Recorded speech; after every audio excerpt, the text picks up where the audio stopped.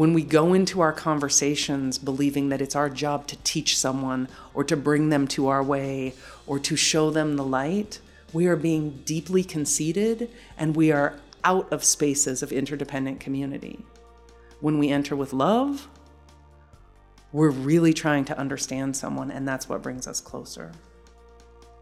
That's Natalie Thoreson, and this is Well, That Went Sideways, a podcast that serves as a resource to help people have healthy, respectful communication. We present a diversity of ideas, tools, and techniques to help you transform conflict in relationships of all kinds. In this episode, we talk with Natalie Thoreson about centering love in the work of social justice and conflict resolution. They're a consultant and facilitator who works with individuals and organizations to bring about positive social change through love, compassion, and community. We spoke with Natalie Thoreson at the 2023 White Privilege Conference. I'm Sam Fuqua, co-host of the program with Alexis Miles. Hi, Alexis. Hi, Sam. Natalie Thoreson, welcome to Well, That Went Sideways. Yeah. We're here at the White Privilege Conference. Alexis and I heard you speak earlier today, and I just want to start by asking you, what happened in your journey that made you center love in revolution? What a wonderful question. I mean, some of that is about the love that I received from my mother and that unconditional love and care she was able to provide for me as a person who's gone through what I would name as large amounts of trauma, pain, etc. And she loves. She is love. And secondary to that, I grew up in Salt Lake City, Utah from the time I was 3 until I left for graduate school. And during that time, being mixed race, being masculine of center, not being affiliated with the Mormon religion, I didn't have a lot of connection or community or people. And what I learned was, sounds so weird, but like I couldn't be picky about who I connected with unless I wanted to be alone. Like I learned that lesson really, really early.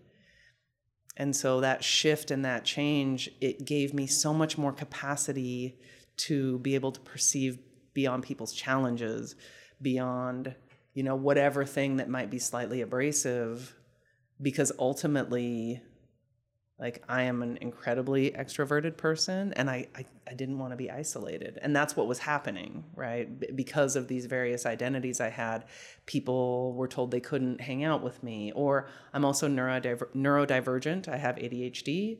And sometimes I say and do things that feel off to people. Right? I was kind of the weird kid and it made me alone. And I didn't want to be alone. And so just making room for like every person, every child, every being, regardless of whatever was going on with them. Apply that to organizing for change, where sometimes anger is what motivates us. Often anger is an energy that can motivate us to work for change. But I think if I heard your talk correctly, at a certain point, anger doesn't get us where we need to be. A couple of things. First thing, you name organizing for change. And I think this is so fundamental, trying to think about how to really frame this. I believe one of my foundational things is if we can actually connect in love, we find a space of interdependence, right? I get to know all of your weaknesses, you get to know mine, we get to bolster each other up. And it changes something where I don't think we need to organize for revolution. Because when we do work from a place of love, it happens organically, right? And when I say organize, I'm not saying that we don't need to plan, whatever. Like, obviously those things may need to happen. But when I hear like organize for, I'm thinking like we need an organization. We need to like get the people together and make sure we do all of these larger pieces. But in reality, if we can center love, it's just going to happen. Like, I love you. I get to know you. You have a challenge. You need a support, right? Maybe it's around accessibility. And I show up and I'm like, oh, I know you enough to know that you need a quieter space because of some neurodivergence, or you need something around physical accessibility. And I just do it. because we're connected and because I love you. When I hear that, I think at an individual level, a small group level, I get that, and I think we can get there. But in terms of societal changes, I still can't quite get there. So how do I? Yeah, no, that's a great question, right? And maybe it's just a hope. There is this piece of me that has a deep foundational belief. So part of it's like one-on-one. But when we start to get together in community with folks, and when I say community, I don't mean our networks. Networks are for getting things done. It's a whole other thing. I mean community where we are actually interdependent and supporting and loving each other. That energy of a number of people, and when I say community, I also don't think it can be 1,000 people, but maybe 300 people who really deeply care.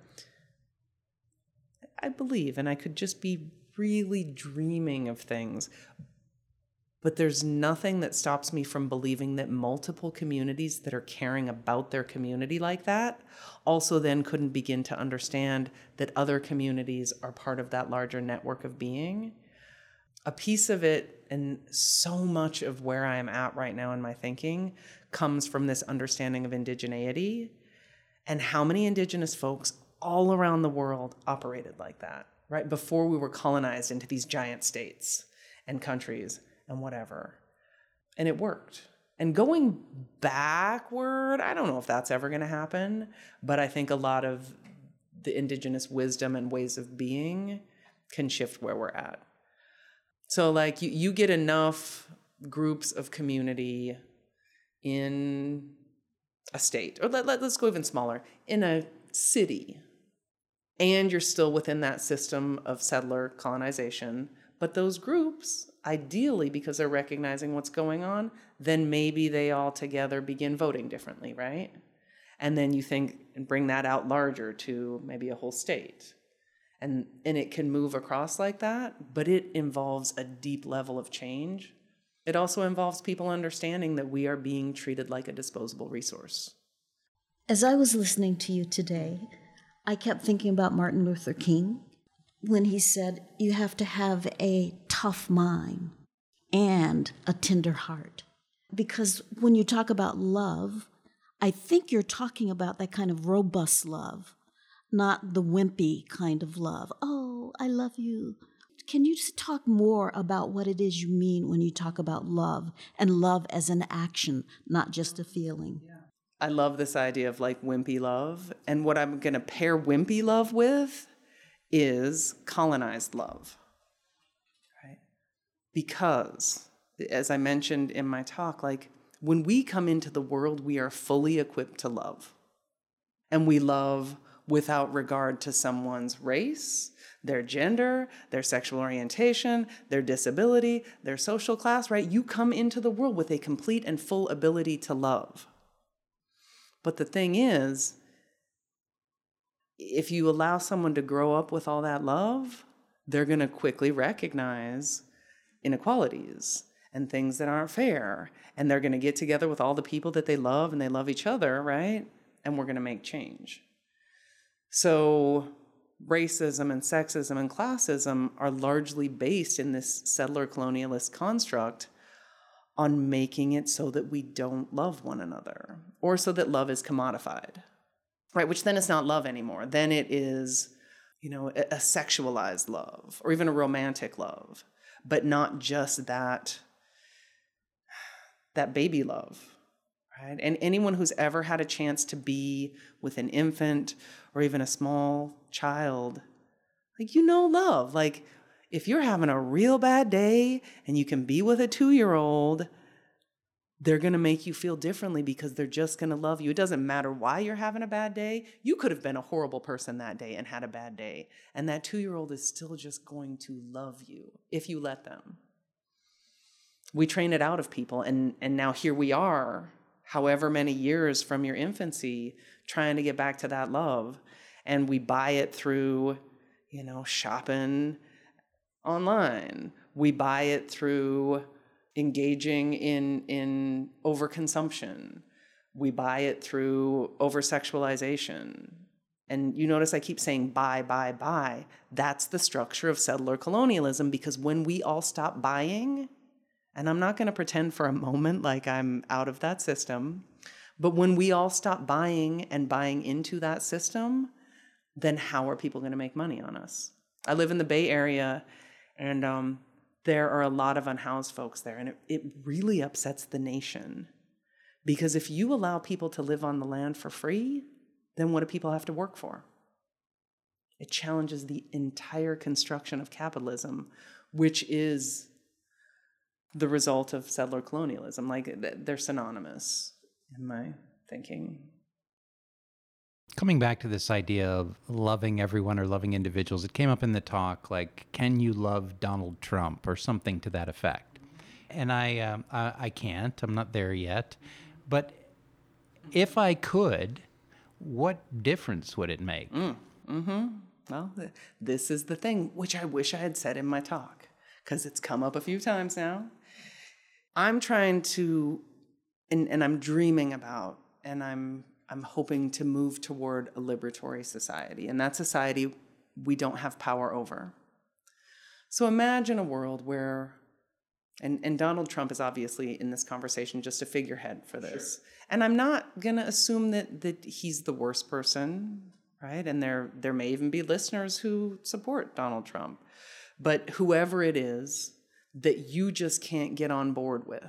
So revolution happens, the love revolution. What are you going to do with all those people? You going to genocide them? Are you going to imprison them? Because now we've created this beautiful liberated society, but guess what? It's not liberated. We've just reproduced the society of oppression that we're trying to get out of. So if you can't love all of the people, like, we literally cannot all get free. I can't get free until every one of us gets free. It's not possible. You're always going to have to overpower someone. And I know that the things I'm naming are sort of idealistic, and there's always going to be challenges and things going on. But I think that foundational framework explains why all of the revolutions that happen tend to fail. Because we're trying to get away from someone, and instead of loving them and connecting with them, we get away from them, and when we have enough power, we suppress them. It's not a perfect analogy, but in my life, the thing that I think comes closest on a large scale is when Nelson Mandela came into power in South Africa, and rather than oppress his oppressors, he had the Truth and Reconciliation Committee, and I don't know that love was at the heart of that, but there was something there akin to what you're saying. Do you get me? Oh, yeah. And I think love was at the heart of that. That I almost used Nelson Mandela quotes in my stuff today, but I decided really specifically to use folks within a U.S. context, which is why Mandela wasn't there, because he definitely has named love. During the talk, you said, I have never met an actual bad person. Can you say more about that? What makes a bad person? Right? Maybe that's the question. I have met people who have done bad things. To go back and think about the fact that when we are born, right? And I have a very strong tabula rasa belief, we come into the world as this open thing, but also we come into the world. They've done so many studies that show that when babies are born, they love that empathetic response. You got a baby that starts crying over here, and the other baby will cry, not for itself, but out of distress for this other baby, right? That connection. If all of us are that infant, how can any of us be bad? I didn't live Donald Trump's life, but if I had, maybe I'd be Donald Trump. I name this all the time. I am a strongly extroverted person. I think I have a bit of charisma. I happen to be born as a female-identified person. I happen to be mixed race. I happen to have these different oppressions. If I had been born as a cisgender, heterosexual white man with all of my personality traits, I think I might be kind of an a-hole, because of the socialization that comes behind those identities, and then knowing myself and my personality. So what's good and what's bad, it blends when I recognize that I could be anything. That's a very, I would say, introspective and open-minded perspective. How would you help people approach that kind of a perspective taking? I was having a conversation with some colleagues who were here earlier, and I think a piece of it is working through our own guilt and shame, right? That's what stops us from being introspective, because that's also a curious piece. I rely on the wisdom of infants a lot in my thinking and my existence, and they're critically conscious, they're curious, they're interestingly introspective. And so if we can get back to those places, what stops us frequently is feeling ashamed, feeling guilty, feeling like there's not enough space for it. And it's socialization. So, as this person who's doing this work around love, I've been having people come up to me since that talk, be like, I love you so great. And I can feel my body shying away from that. Like, it makes me feel something even to think about it. Because we've been taught that it's not okay to embrace that space and to really be showered with love. How do you get there? Like, I can't tell a person specifically, like I don't have a checklist of tips. Opening, in whatever way possible, and really challenging when you feel guilt come up, when you feel shame come up. Even when I was on stage and I was like, ooh, I feel the not love feelings come up. Like, you can feel it in your body. If you can begin to become attuned to those things, I think it makes a difference. And the other thing I would love to name there is that I'm a person in my extroversion and in my neurodivergence that just now, I'm 47, about to be 48, in the last while, is starting to really pay more attention to my body responses. But boy, it tells me so much, right? I was able to do it on stage today. Like, I felt like I was like, love, love, love, with this huge open body and chest. And as I moved away from love, I felt my body close up. So it's different things for different folks. There may be some people who need to read things and take the logical approach. There are some people that can feel it in their body. Try a few different things on and see what happens.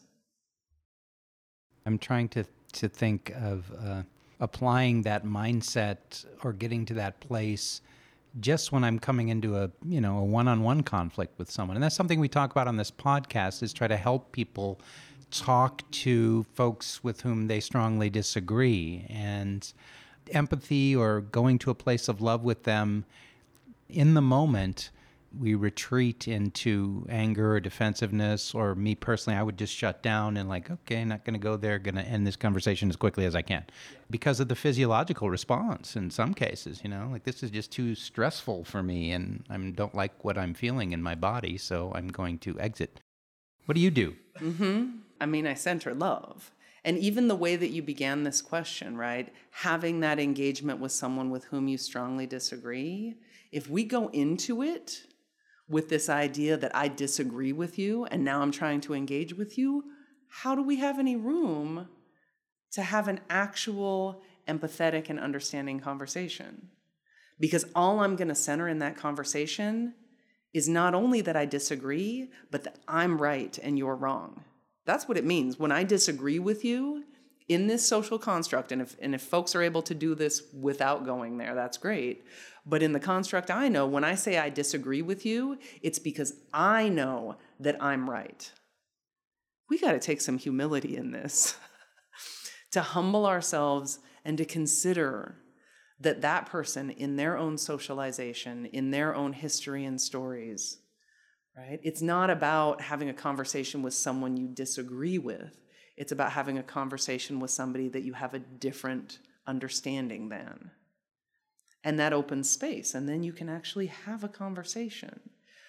As a facilitator, there are times when, something may enter a space where somebody says or does something that, fundamentally may hurt other people in the space.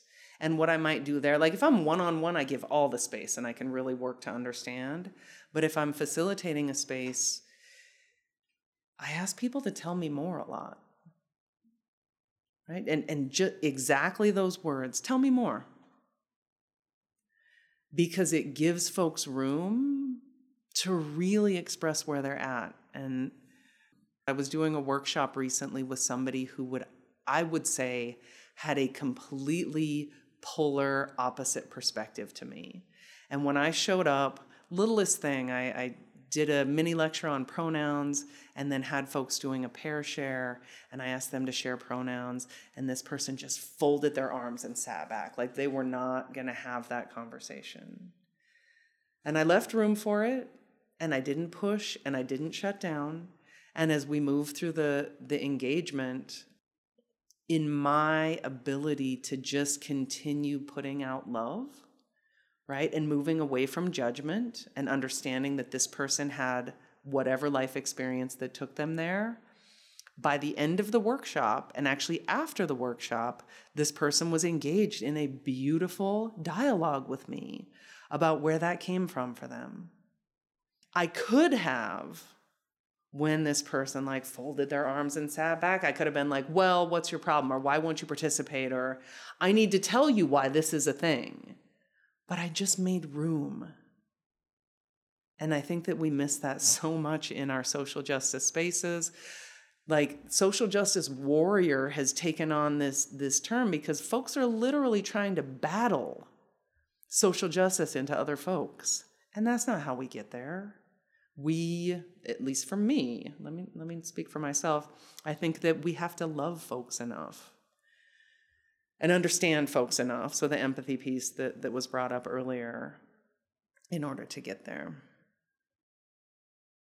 Any other stories you would share from your life that can make some of these ideas real for the listeners? So I have this great story. I was on my way to this very conference when it was happening in Philly. It was the second time I was attending. So in 2015, I was heading to White Privilege Conference and get on an airplane. We start flying across the country. As a person who grew up working class and poor, I'm excited to be able to afford the flight. I was able to order a beverage on the flight and some snacks. As my stuff got delivered, the woman next to me, who happened to be a white woman, starts chatting me up. She says, oh, where are you headed? Right? We're going to Philly, but she's just trying to have larger conversation. And I said, oh, well, I'm headed to this amazing conference called the White Privilege Conference, where we work to deconstruct racism and white supremacy. I'm a facilitator there, and I do a lot of different workshops and stuff about facilitating this work. And she responded to me by saying, you know, I think the problem with Black people is, right? And I see both of your eyebrows, all four of your eyebrows just rose in that moment. It creates a feeling. She's not even done with her sentence, but it creates this feeling where we're like, what is going to follow? Why aren't you understanding me? Right? I was filled with so many different feelings. I'm like having a nice time. I'm like, I'm going to the conference. And the rest of her statement, she said, I think the problem with I think the problem with Black folks is that they don't care about education for their children. So it didn't get better. It only got worse.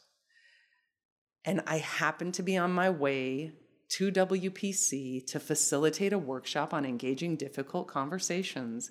And I had just laid out this multi-part process, right, and how to do that. And the very first thing was checking in on my own feelings, doing what I needed to do to calm my responses. And the next piece was to ask this woman to tell me more, right? And she did. And honestly, she was much, much more concerned. She never said Black folks again. She talked about education providing access to resources. And then I was able to talk about how I grew up in this working class family, sometimes poor. If I didn't have my degree, I wouldn't be on the airplane. I wouldn't be on my way to the conference. And we talked back and forth. She's the first person I ever met that was planning on voting for Donald Trump. And we had such a fascinating conversation about why she was making that decision, about what her politics were. And I'm going to tell you, she said something that was racist. And I don't know that she would own that necessarily. And I'm not trying to be like, you must say that you did racism. But through our conversation, I truly believe not only that she understood the perspective that I was sharing, or the impact, because I was like, when you said that, it made me feel hurt, because the people I know try extra hard because they know about that access. But it was a two-way thing, because I also learned so much and developed so much more empathy and understanding around why somebody might vote for a person that I didn't agree with. When we go into our conversations believing that it's our job to teach someone or to bring them to our way or to show them the light, we are being deeply conceited, and we are out of spaces of interdependent community. When we enter with love, we're really trying to understand someone, and that's what brings us closer.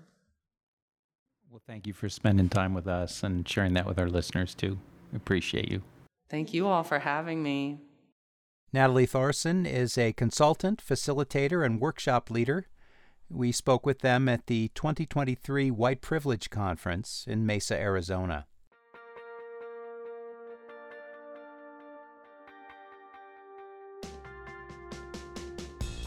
Thanks for listening to Well, That Went Sideways.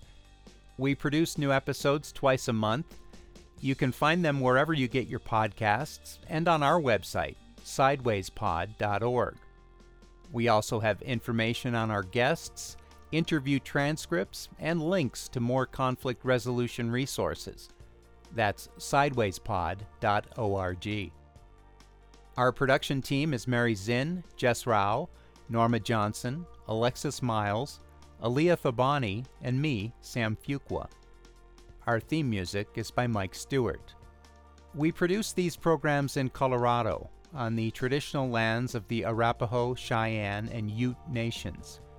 To learn more about the importance of land acknowledgement, visit our website, sidewayspod.org.